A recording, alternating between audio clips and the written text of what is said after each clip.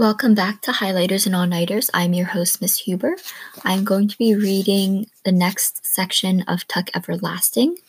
Where we left off, Tuck has just set off to meet her boys, and two other mysterious things had happened. So we have the stranger at the gate, and Winnie Foster is fed up. So let's start together on Chapter 3, page 13.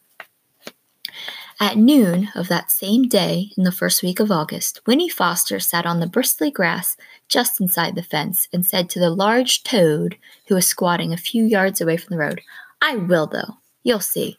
Maybe even first thing tomorrow while everyone's still asleep." It was hard to know whether the toad was listening or not. Certainly, Winnie had given it good reason to ignore her. She had come out to the fence very cross, very near the boiling point on a day that was near itself to boiling, and had noticed the toad at once. It was the only living thing in sight, except for a stationary cloud of hysterical gnats suspended in the heat above the road. Winnie had found some pebbles at the base of the fence, and, for lack of any other way to show how she felt, had flung one at the toad. It had missed altogether, as she fully intended it should, but she made a game of it anyway, tossing pebbles at such an angle that they passed through the gnat cloud on their way to the toad. The gnats were too frantic to notice these intrusions, however, and since every pebble missed its final mark, the toad continued to squat and grimace without so much as a twitch. Possibly it felt resentful, or perhaps it was only asleep. In either case, it gave her not a glance when at last she ran out of pebbles and sat down to tell it her troubles. "Look here, Toad," she said, thrusting her arms through the bars of the fence and plucking at the weeds on the other side. "I don't think I can stand it much longer." At this moment, a window at the front of the cottage was flung open, and a thin voice, her grandmother's, piped, "Winifred, don't sit on that dirty grass. You'll stain your boots and their stockings." And another, firmer voice, her mother's, added, "Come in now, Winnie, right away. You'll get that heat stroke out there on a day like this, and your lunch is ready." "See," said Winnie to the toad, "that's just what I mean. It's like that every minute. If I had a sister or a brother, there'd be someone else for them to watch. But as it is, there's only me, and I'm tired of being looked at all the time. I want to be by myself for a change." She leaned her forehead against the bars, and after a short silence, she went on in a thoughtful tone. "I'm not exactly sure what I'd do, but something interesting, something that's all mine, something that would make some kind of difference in the world. It'd be nice to have a new name to start with, one that's not all worn out from being called so much.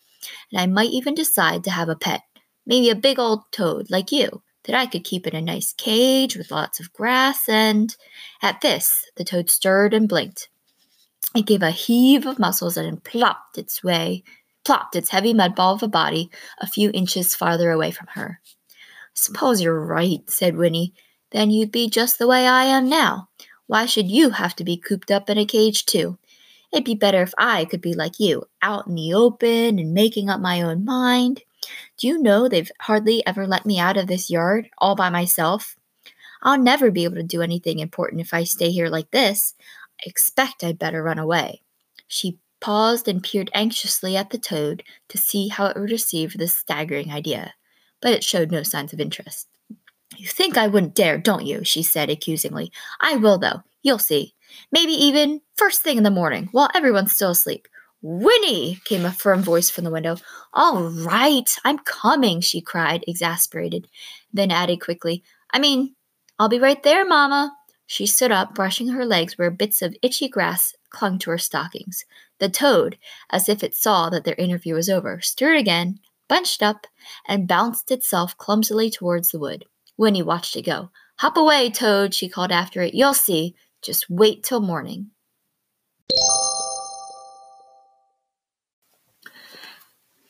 All right, I'm on Chapter 4, page 17.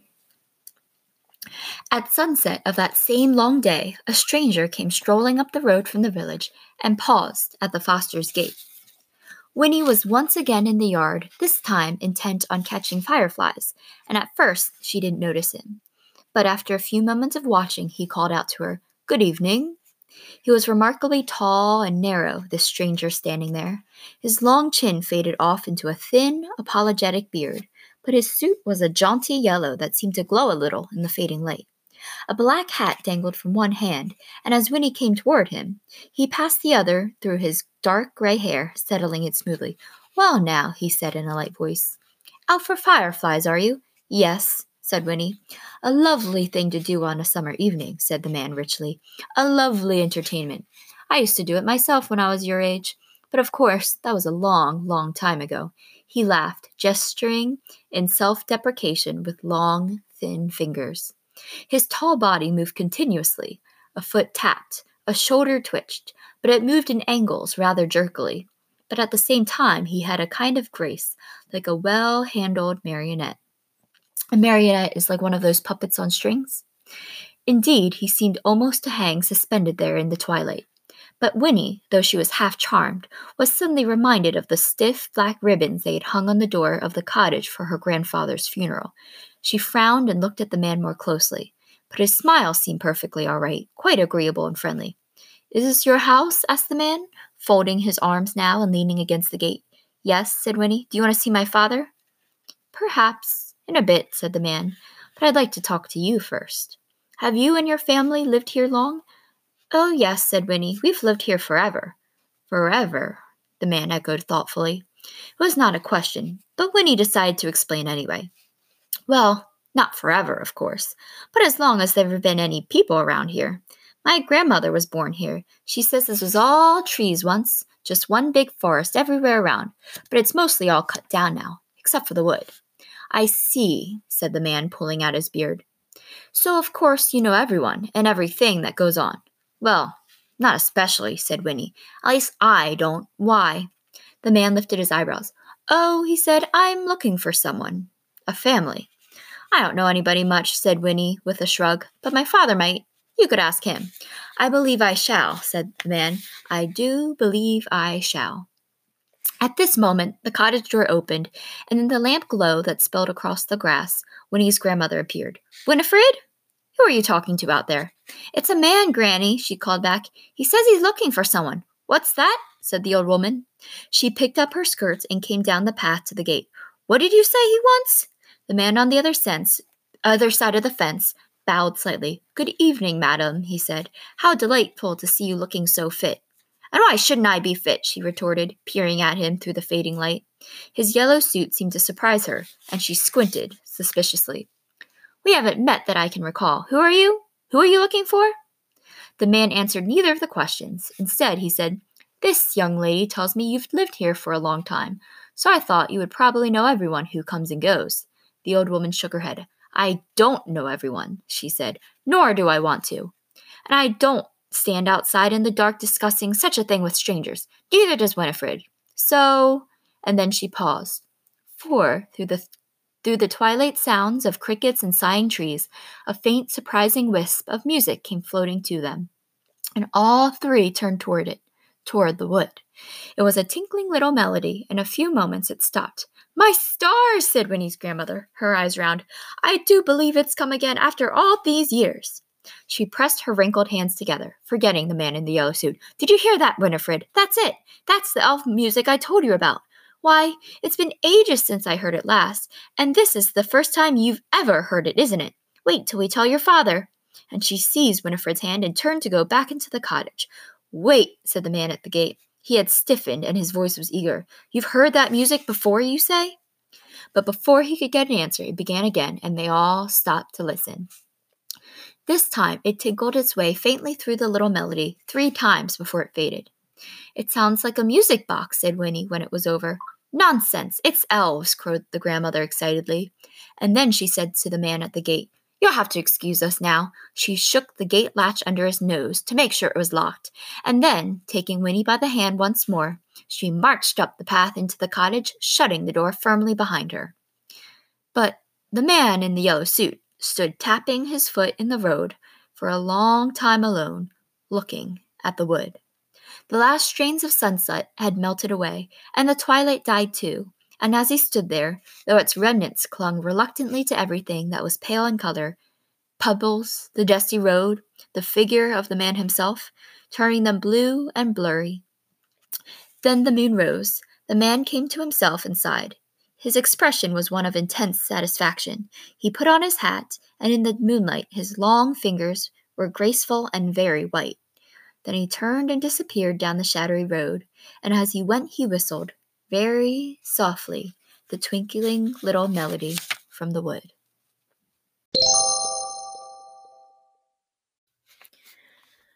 All right, I am ready to start chapter 5. I'm on page 22.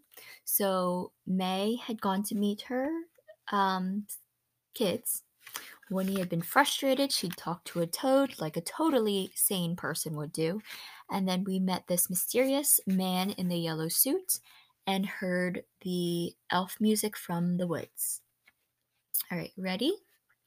Winnie woke early next morning. The sun was only just opening its own eye on the eastern horizon, and the cottage was full of silence. But she realized that sometime during the night she had made up her mind. She would not run away today. Where would I go anyway? She asked herself.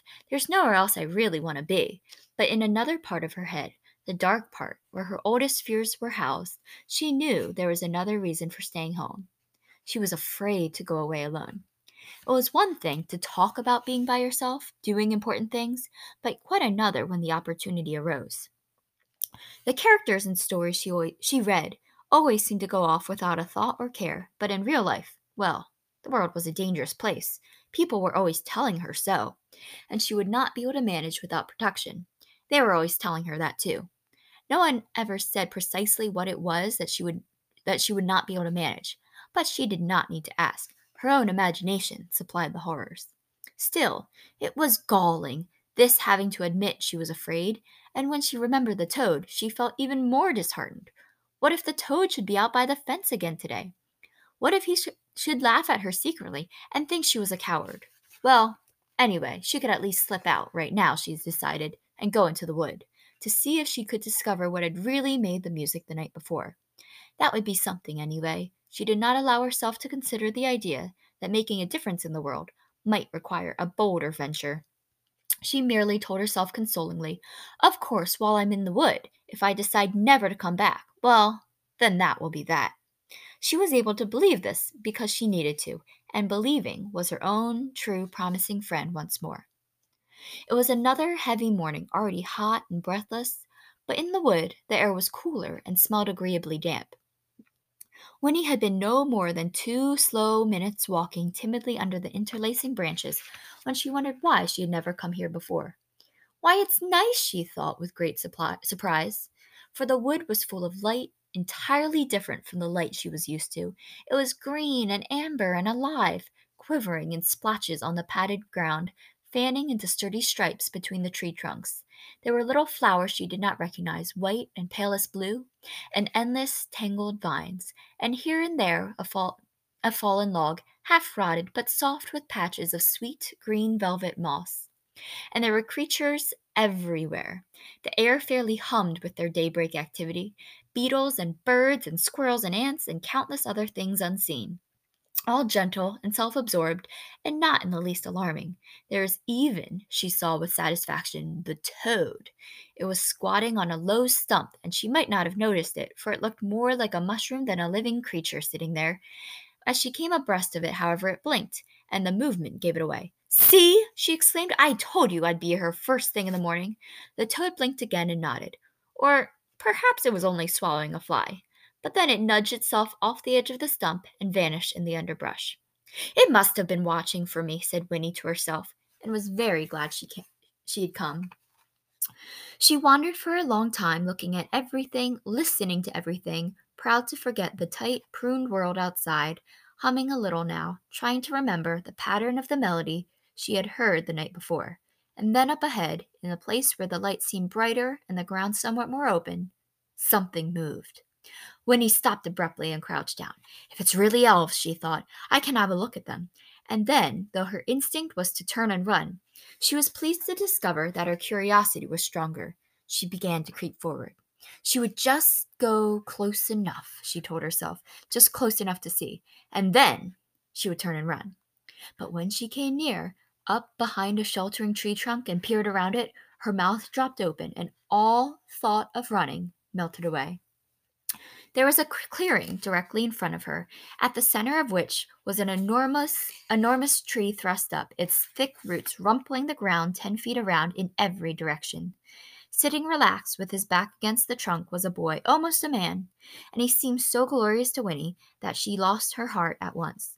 He was thin and sunburned, this wonderful boy, with a thick mop of curly brown hair, and he wore his battered trousers and loose, grubby shirt with as much self-assurance as if they were silk and satin. A pair of green suspenders, more decorative than useful, gave the finishing touch, for he was shoeless, and there was a twig tucked between the toes of one foot. He waved the twig idly as he sat there, his face turned up to gaze at the branches far above him. Idly means like leisurely, he's relaxed. The golden morning light seemed to glow all around him, while the brighter patches fell, now on his lean brown hands, now on his hair and face as the leaves stirred overhead. Then he rubbed an ear carelessly and yawned and stretched. Shifting his position, he turned his attention to the little pile of pebbles next to him. As Winnie watched, scarcely breathing, he moved the pile carefully to one side, pebble by pebble. Beneath the pile, the ground was shiny wet. The boy lifted a final stone, and Winnie saw a low spurt of water arching up and returning, like a fountain, into the ground. He bent and put his lips to the spurt, drinking noiselessly, and then he sat up again and drew his shirt sleeve across his mouth. As he did this, he turned his face in her direction, and their eyes met. For a long moment they looked at each other in the silence, the boy with his arm still raised to his mouth, and neither of them moved. At last his arm fell to his side. "May as well come out now," he said with a frown. Winnie stood up, embarrassed, and because of that, resentful. "I didn't mean to watch you," she protested as she stepped into the clearing. "I didn't know anyone would be here." The boy eyed her as she came forward. "What are you doing here?" he said sternly. "It's my wood," said Winnie, surprised by the question. "I can come here whenever I want to. At least, I was never here before, but I could have come any time." "Oh," said the boy, relaxing a little. "You're one of the Fosters, then." "I'm Winnie," she said. "Who are you?" "I'm Jessie Tuck," he answered. "How do?" And he put out a hand. Winnie took his hand, staring at him. He was even more beautiful up close. "Do you live nearby?" she managed at last, letting go of his hand reluctantly. "I never saw you before. Do you come here a lot?" "No one's supposed to. It's our wood." Then she added quickly, "It's all right, though, if you come here. I mean, it's all right with me." The boy grinned. "No, I don't live nearby, and no, I don't come here often, just passing through. And thanks. I'm glad it's all right with you." "That's good," said Winnie irrelevantly. It's like carelessly, she doesn't care that much. She stepped back and sat down primly, a short distance away from him. "How old are you, anyway?" she asked, squinting at him. There was a pause.